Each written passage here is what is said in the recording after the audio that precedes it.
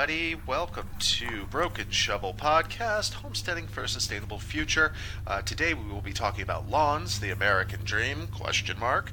I'm joined as always by friend and co-host Eric. How you doing, Eric? And I'm sorry, I'm Lucas.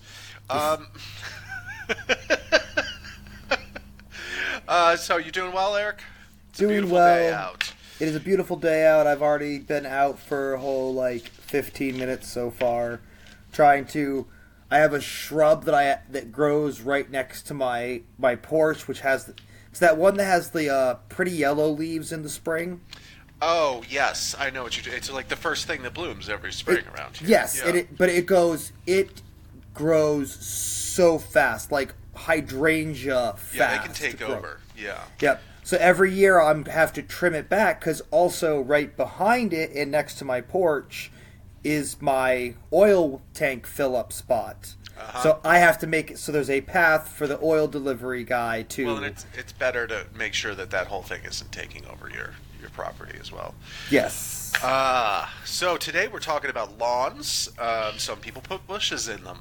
Yes. If you are not listening to this on the day of release, this is coming out October 3rd, 2023, and that's where all of our statistics are anchored in this recording. A lawn, the definition of a lawn, is a stretch of open grass covered land that is maintained at a short height with a lawnmower. Lawns are often found near a house or on an estate or in a park. They are commonly referred to as part of a garden. I have structural opinions on that, but before we start getting into our opinions, we're just going to run through a series of just factoids, and Eric, if you want to tack some on as well, and then we're going to just kind of get through this, and all of these facts will be referenced later on. So, lawns were originally seen as a status symbol, and only the wealthy could afford to maintain them. The lawn mowers in the United States use about 1.2 billion gallons of gasoline annually, which is about 1% of the total gasoline consumed in the United States. Commercial mowing uses the most fuel, accounting for about 35% of the total. Yeah, and tacking on factoid, lawnmowers use about 30 times, or produce 32 times more CO2 emissions than your average car. Right. They do not have as complicated emission controls. Yes, and you always see the guy that in the spring starts up his mower and has the billowing clouds of oily smoke. Wonderful for the environment. Yes. Well, if it's white smoke, it's water in his tank. Yes, but if it's blue, it's oil. Yes. Americans spend about $40 billion a year annually on lawn care. But a healthy lawn can increase a home's value by up to 20%. So, just while we're talking about value, I'm just a little anecdote here, and then we're gonna get going on the rest of this, Eric. When I first moved in, a neighbor, saw that there was about 4 acres that I wasn't mowing. It was treeing back, and we're even planting trees there. That's where all of our black walnuts and even more American chestnuts are going. Nice. He suggested, he was like, well, you got to cut these trees down. And I was like, why? He's like, well, it ruins your property value. And in probably one of my most solid quippy moments ever, I said, well, that really depends on how you value trees. Yes, and I want to use this moment to comment on one of the comments that was made on your post about the guy that said that he has his lawn because he cares about his neighbors and his neighbors and their property value, so he has a lawn. Right. That was interesting. That was oh yes, no, that was Rhiannon. That is username Rhiannon_847. She lives in an HOA. Yes. So that's. I don't really want to get into HOAs.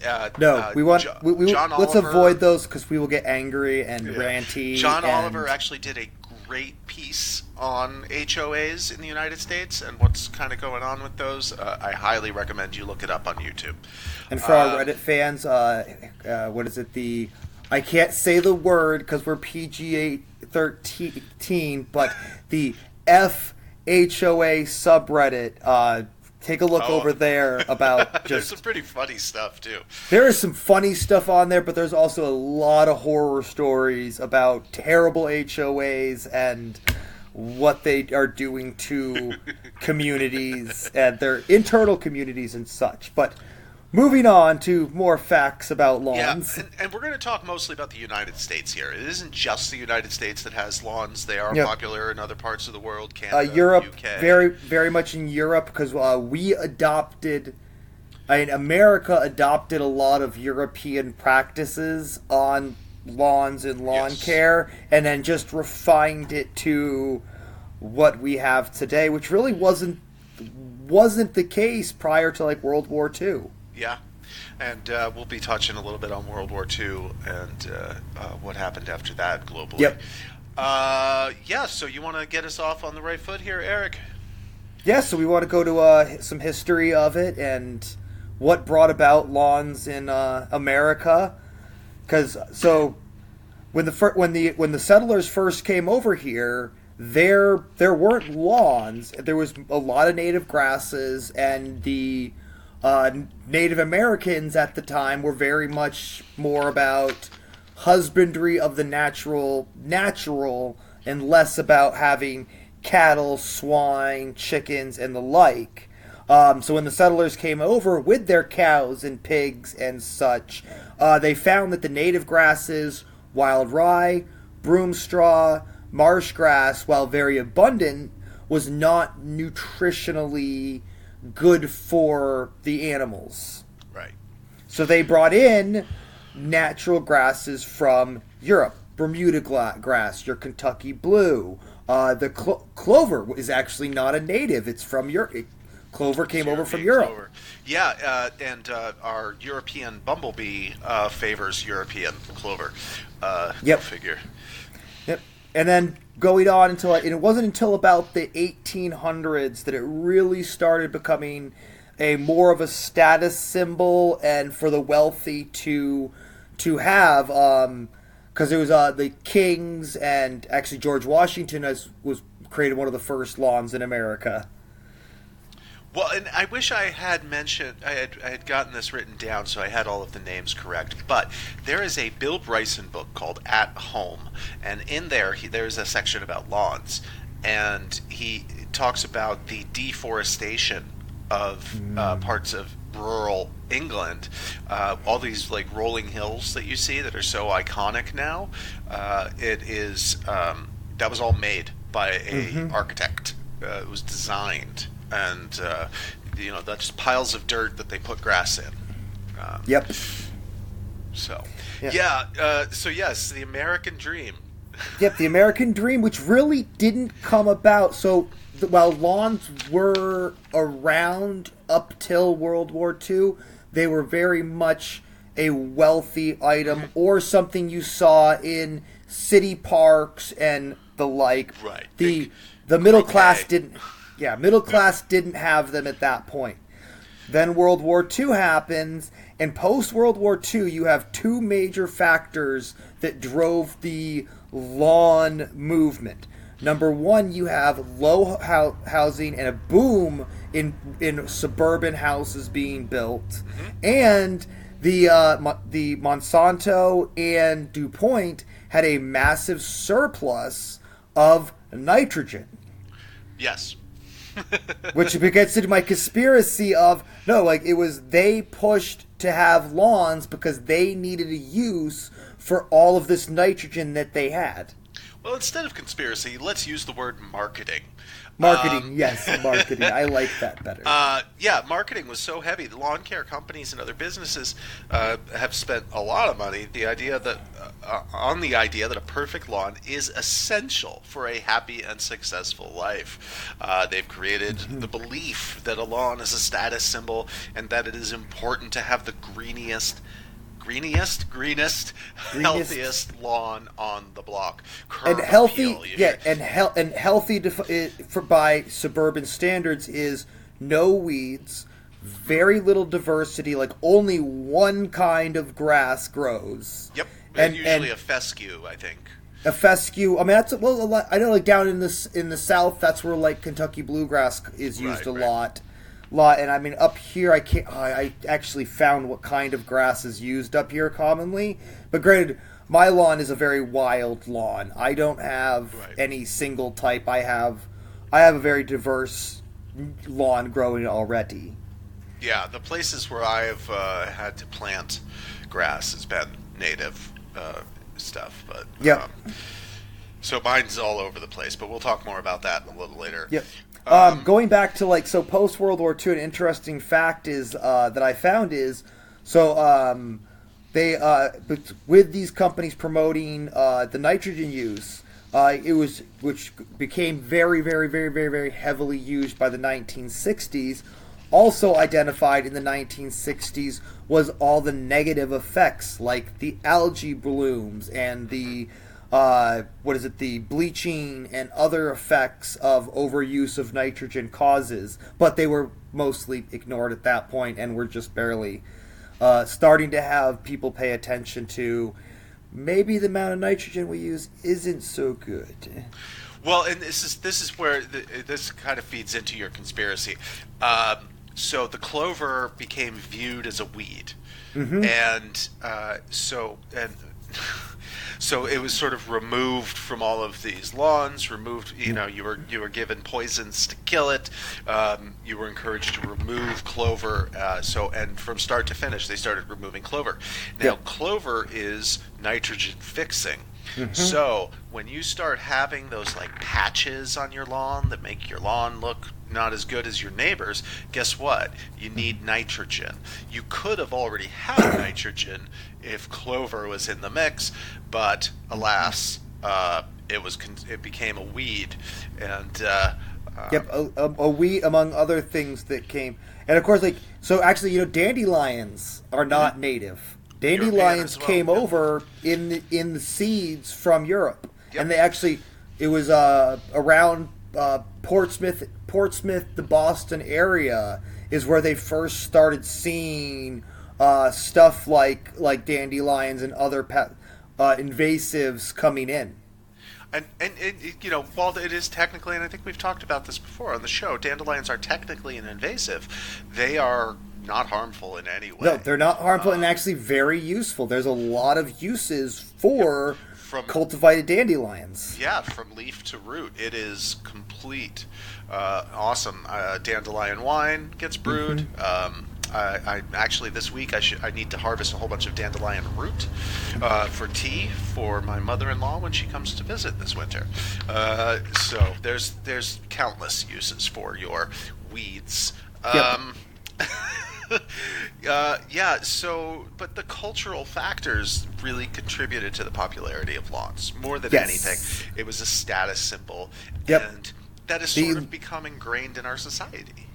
Yeah, and the lower and middle, and this is very much post World War II, the lower and middle class were sold the American dream of, hey, you can have a lawn and your own personal space. Get out of the cities. Get out of the cities. Get your own space, and you can be like the wealthy people that you've seen with their beautiful, big, gorgeous lawns. Yeah, and do you want to run us through what happened in Japan after World War II? Yeah, I mean, they really pushed for the both deciduous forests being converted into moss lawns. Yeah. And where they basically, and they didn't cut down, and I say lawns, like they don't cut down the trees, they just make sure they rake everything up really well, which allows the natural mosses to grow, and they just end up with these gorgeous green, lush spaces, and they've gotten very decorative. I mean, I would love to have a moss garden, actually. Yeah. And I've got great moss at my house that all I have to do is like shave down my lawn to about 2 inches tall, and I'm into just like this gorgeous thick, loamy moss. Which is so good at filtering pollutants. So pollution. So lawns really became a massive source of pollution. You mentioned a little bit earlier, because of the use of chemicals. But it's the use of chemicals, mower CO2 emissions, and like actually the number one pollutant behind the nitrogen, which if we're calling that a you talking about the phosphorus? No, I'm talking about gas spills. Or I'm sorry, phosphates. Yes, gas leaks. Yeah, not just gas leaks, gas spills just from people that just either dump it, carelessly filling up, and whatnot is actually like a very big problem, and that just isn't talked about. It isn't discussed. Yeah, and they don't. I came across a lot of very silly sort of propaganda where they were saying that lawns contribute positives in greenhouse gases, that they absorb CO2 and all of these other things, and the fact is they just don't. No, they don't. A tree is better. A shrub is better. Yes. Lawns are not great unless you have a good diverse lawn like what the two of us have of large varieties of different kinds of grasses, clovers, dandelions, and others that grow up. Yeah, so let's talk about our own properties here real quick. Kind of because we are the same but different. Yep. And then I want to spend a few minutes talking about the no lawn movement and drop some tips on making that conversion. Yes. So you have something closer to a traditional lawn than I do. Yeah, I have about an acre and a half that I do keep maintained and mowed, but I also don't. I have a large variety of different wildflowers, grasses, and like I already said, I have clover, I have dandelions, I have Johnny Jump Ups, and other just different varieties of plants growing. Like I almost have a tapestry type lawn, more of a tapestry style lawn than a traditional single grass type lawn. And actually, I'm going to be I'm going to be evolving my lawn and sending half of it back to nature. I'm going to put it. Okay. Yeah, and we've touched upon this. I think even just last week, you're going to let more milkweed. I'm actually going to be hunting. Over the winter, I'm going to start ordering some heirloom milkweeds and such, because I really want to help our butterfly populations. Yeah, and when the milkweed dries in the autumn, it actually makes an excellent basket weaving material. Yes, it does. And if you catch it early, those big bloom heads, they fry up really well. No kidding. I had no idea. Awesome. Well, it's always nice to learn something, isn't it? Yes. Yeah. So I have 10 times the amount of lawn as you. Space. Now, I've been here coming up on 5 years, and we have about 4 acres, which I consider to be behind our house, which is just to say it's not on the road side.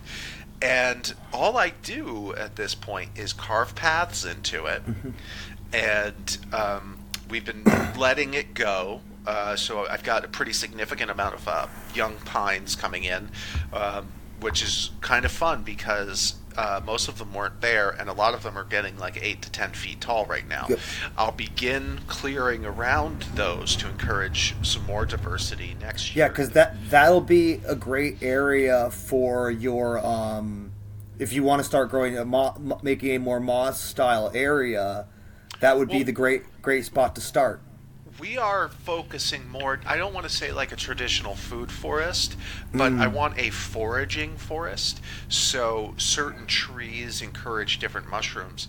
As we find them, we'll pick them up and we'll just throw them, our picked mushrooms into those areas, and kind of over the years, we'll start getting more harvesting. So other things that we've planted over there is black walnut and American chestnut. And, the American chestnut is part of our efforts to help with that endangered tree.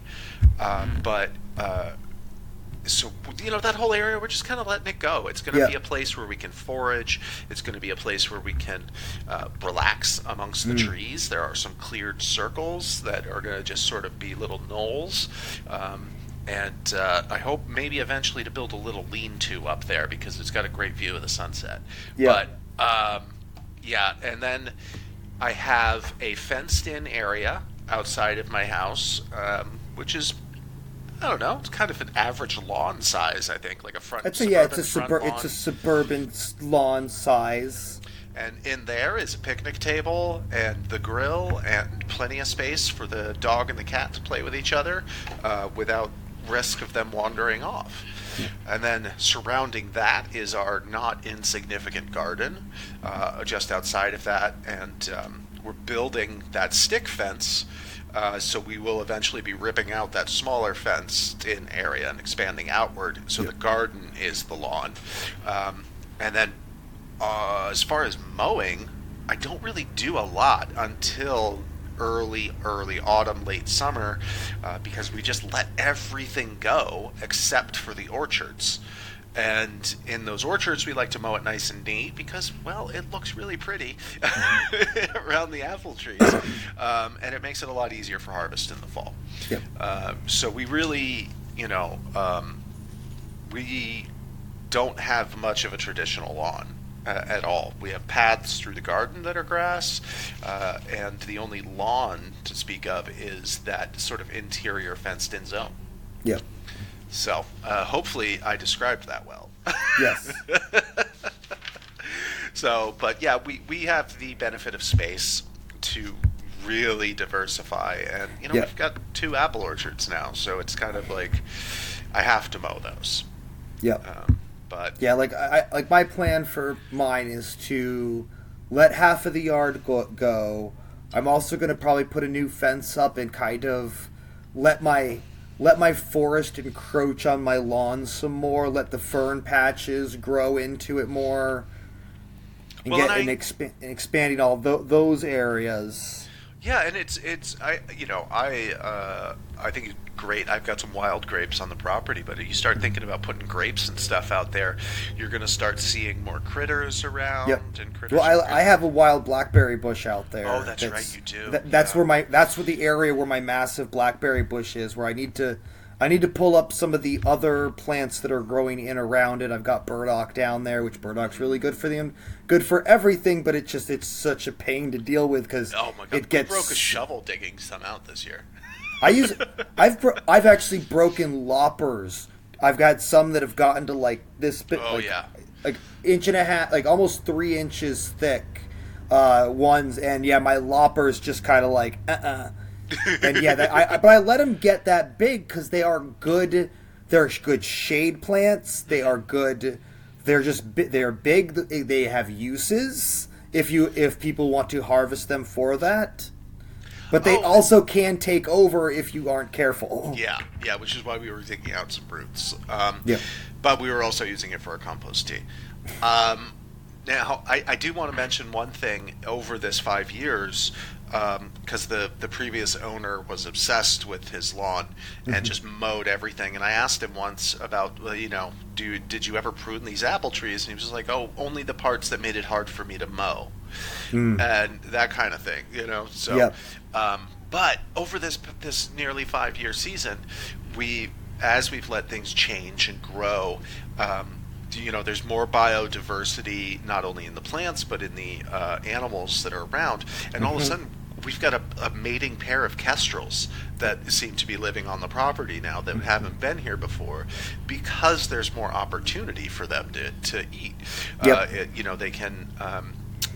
we have a billion small birds now, and of course mice and rabbits and things like that all find shelter here, but they also come out of that shelter, and now we've got this beautiful pair of birds living.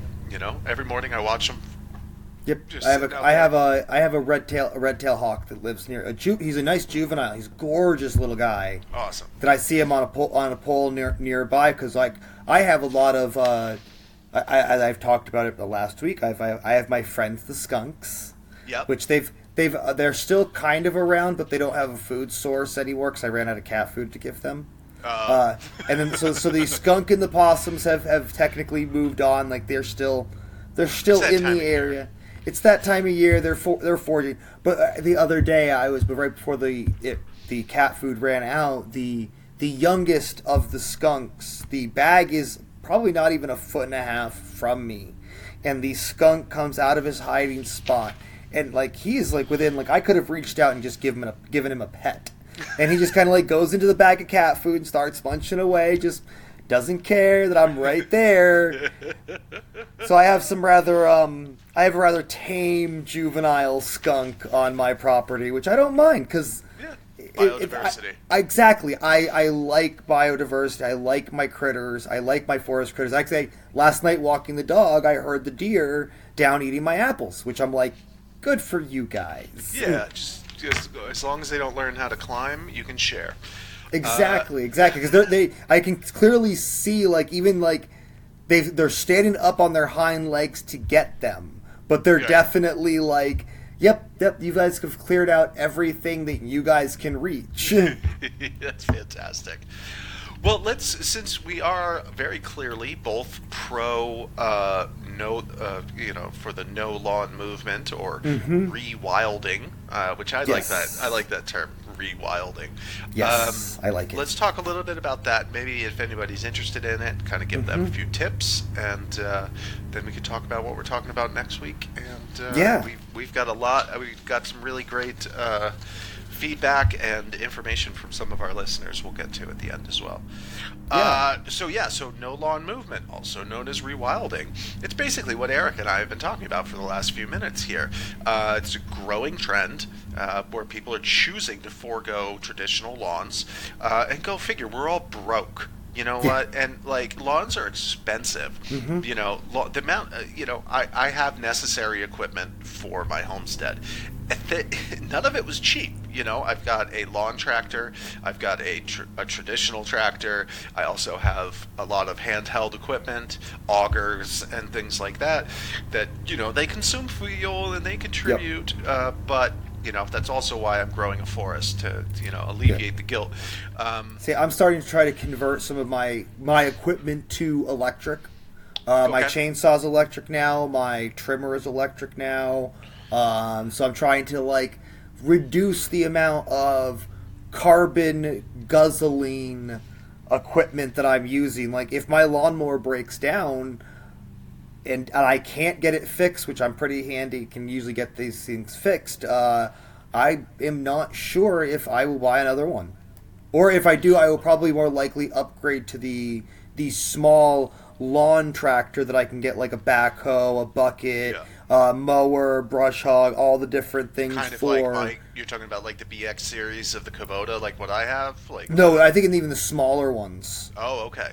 Yeah, like the baby lawn. It's just like it's a beefed up lawnmower, but can actually take the bucket and the backhoe and stuff on. Yeah, I've seen a few John Deere versions of that. Yes, I've seen the Kubota makes one too, which is the one I've been seeing around. I'm like, that would be perfect if my lawnmower ever breaks down, but that is still a $30,000-$40,000 piece of equipment. Yeah, I mean, even just my little lawn tractor, which I use for my dump cart and for mowing the orchards and stuff, was $5,000, and it's not cheap. So maintaining a lawn can be expensive and take a lot of time. Lawnmowers, trimmers, and other lawn care equipment, like we just said, very expensive. Fertilizers and pesticides, if you're that kind of monster, are also very expensive. Yes. But those are horrible for the environment. Don't use them. They are both carcinogen. So the pesticides and the fertilizers have both been found to be carcinogens and endocrine disruptors, which I wish Lily was here to give me I should have looked up what exactly endocrine disruptors is, but it just sounds bad. It does. You don't disturb my endocrines. Yes. But so now the benefits of the no lawn movement is that they're basically more sustainable. They require less water, less fertilizer, no pesticides, none of that garbage. Yep. They're better for the environment, and again, these are just things we've already been hitting upon, but we're wrapping it up They creates promote a habitat for biodiversity. a habitat for wildlife, and I can't wait to see what shows up in the next 5 years, because I have a bear. I have my own bear. He just hangs out back there, and Yeah, I mean, I've got tons of finches, blue jays. The blue jays have been migrating this week. Yep. Coming back. I've seen I have seen cardinals. Bluebirds. Bluebirds. Yep. I've seen cardinals in the past. I haven't seen any in the past few years. You need good water source for that. I know. I do. Also need a good. I need to put some feeders up too. Yeah. But I see a lot of birds. I see my insect diversity is really high. I have so many different kinds of bees that I see around my property, and not just bees, but the beneficial wasps as well, and just all kinds of. I see butterflies. I see mice and voles. Voles are very popular on my lawn. Our moth population has gone up significantly this Mine year. has dropped. I'm trying to find. I need to work on the diversity to get my moth population back up. Interestingly, though, I didn't see any lunars this year. My neighbor had one. Yeah. I was over there, and it was just on the screen door. Gosh, what was I going to say? Doesn't matter. I've had less grasshoppers and crickets this year, though. Yeah, But I don't know I've if had that's some a larger because they like No. it when it's dry. yeah, and like the June bugs weren't bad this year at all. Yeah, deer flies So- were terrible. The black flies, the deer flies, the mosquitoes, the horse flies. They were all bad. It was But yeah, so wet, and they all it was lay so their wet. larvae They in like moving it. water. Whereas grasshoppers, crickets, June bugs all like more drier Dry. conditions. Yeah. Oh, But well, the slugs, So that may be the slugs. I don't get slugs. I do. I get big ones. The copper content of our soil is so high. Yep. See, I'm on the opposite hill of the mines. Oh, okay. So Yeah. that's the thing. Like my hill is actually just like one of the last hills before our three local historic mines. Which did you see that article in the Herald from 3 weeks ago about the three mines?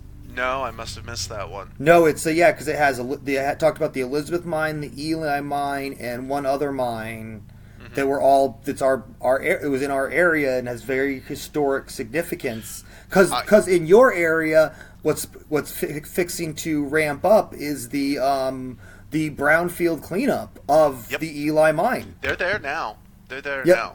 Because the article talked about the historians because when they're cleaning up these sites, they have to be careful because these sites are also considered historic markers. Yes. I think Laura Kraft wrote an article about the Eli mine recently as well. I've toured the Eli mine a few times. It's pretty awesome. Yes, the old copper mines in Vermont, who are the three, they're the three oldest mines in the country. Actually, Yep. they were one of the first ones to get mined when we came over. No lawns there though. So Yes, no lawns. Oh my God, yeah, no lawns. Obviously, it is. Oh, they can't grow anything there. But no, it's like walking on the surface of Mars. yes, So let's give a few tips about if you're interested in the no lawn movement. Now, resources. I like No Lawns subreddit on Reddit. Yep. As we always say, your local garden center is also going to be a great resource. Talk to them about native grasses and native how to make grasses. Yep. These people they know their stuff, and just ask. They're so happy to be an expert, and I'm so happy to talk to an expert. And you're more likely to find a pro no lawn person at your local garden center than you are, say, at the garden Home center Depot. at Home Depot. Exactly. Same thought process right Yeah. there. No, they got to push the chemicals. Exactly. But yeah, one of the first things you're going to want to do is assess your lawn. Like, what are your goals? How far are you willing to go? You know, Eric and I are in different spaces of what we're willing to do and able to do. You know, are you looking to provide habitat for wildlife or just reduce money spent on your lawn? Because you can do both at the same time. Yep. And then back to talking about your local garden centers, choosing the right plants. You know, look at native plants because that's how you get to that biodiversity, and you start offsetting CO2 emissions, and you know, it kind of moves us closer to actually not burning to death on this planet. Yeah, and I mean, I named 3 right at the top of the episode of like actual, like not just like native for the past 300 years, but pre-settlers natives like wild rye, broom straw, and marsh grass are also great things to try to grow. Yeah. And the big thing is patience. You really, you know, we're talking natives. These things take time, so you just have to be patient. There's just no way around it. And look up, like Eric has mentioned, moss lawns, tapestry lawns, clover lawns, and just natural lawns. We just let it go. We get these beautiful flowers every spring. Like 3 acres of just wildflowers, and it's just amazing, and worth the patience. So we should link at the bottom of the episode that cool guide post off of Reddit. I will. Yes, because that's yesterday. Or today, I don't remember. Yesterday, I think it was. I said it yesterday.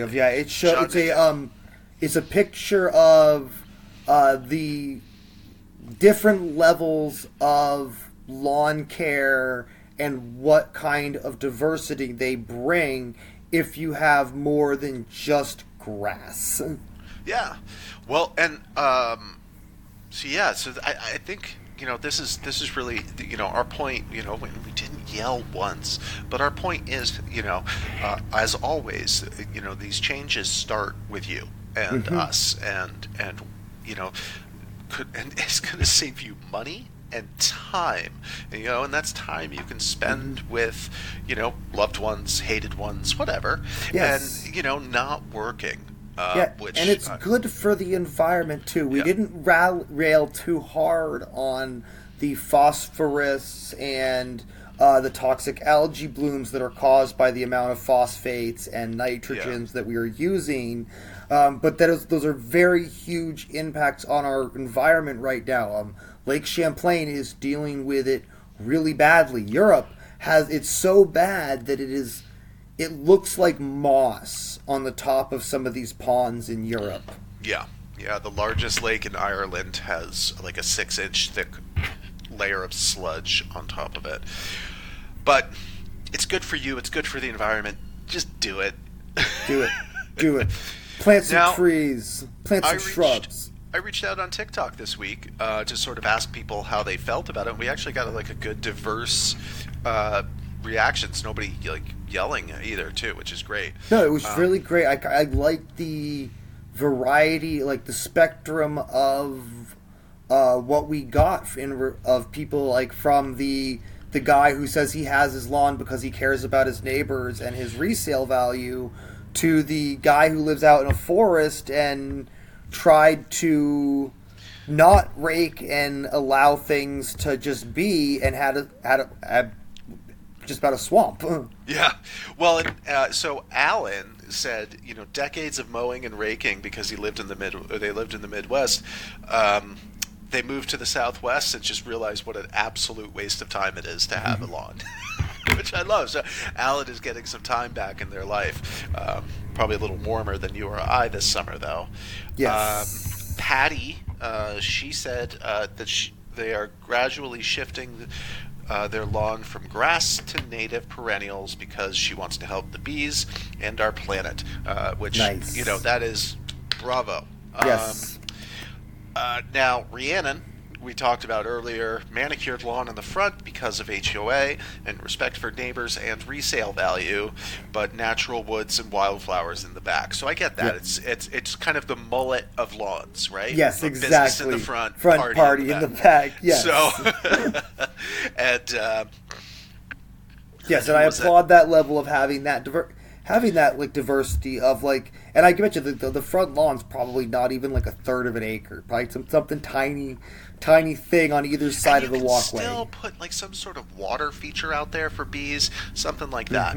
And then Agent Leaves, who built a place in the woods, refused to rake the leaves, and after a long winter ended up with mud everywhere. Raked the leaves, grasses came up and mowed. That makes sense. Yep. You know, that makes perfect sense. Not only are you keeping native things growing that are just growing out of the grass, but you're not creating a mud pit and slimy, slippery, stinky area when you're already in a section of great biodiversity. And pretty much all of these people, I absolutely applaud them. Nobody said we were I was stupid because I'm pro rewilding, so I really appreciate everybody on Twitter. Thank you for that. Next week. You said Twitter, not TikTok. Did I say Twitter? Yeah, you said Twitter. Oh God. I know. Like, I should have said X. Yeah. God, X. Yeah. All right. Yeah. So, sorry. TikTok, Broken Shovel at Broken Shovel Farm. You can find us there. Next week, Eric. Next week, we're gonna keep on this trend of keeping things relatively local and again, thanks to Rosie upbeat. for sort of putting us in check. Putting us in check, because we really were bouncing from natural disaster to natural disaster, and it was much. It was a little much. So we're going to try to keep going with these local. We're going to talk about autumn, harvest, the foliage, and what we're doing to prep for winter. Yeah, what it means to prep for winter as a homesteader. So we're gonna keep that going, and I'll definitely be reaching out to folks on TikTok again, kind of figure out how people do this around the country, maybe even around the world. So really looking forward to that one. Do you have anything else you want to add, Eric, before we head off? No, just let's get away from your traditional single grass lawns. It's good for you. It's good for the planet. Yes. Yes. All right. Thanks, everybody. If you want to shoot us an email, brokenshovelpodcast802@gmail. Podcast is found everywhere. Please share it with people.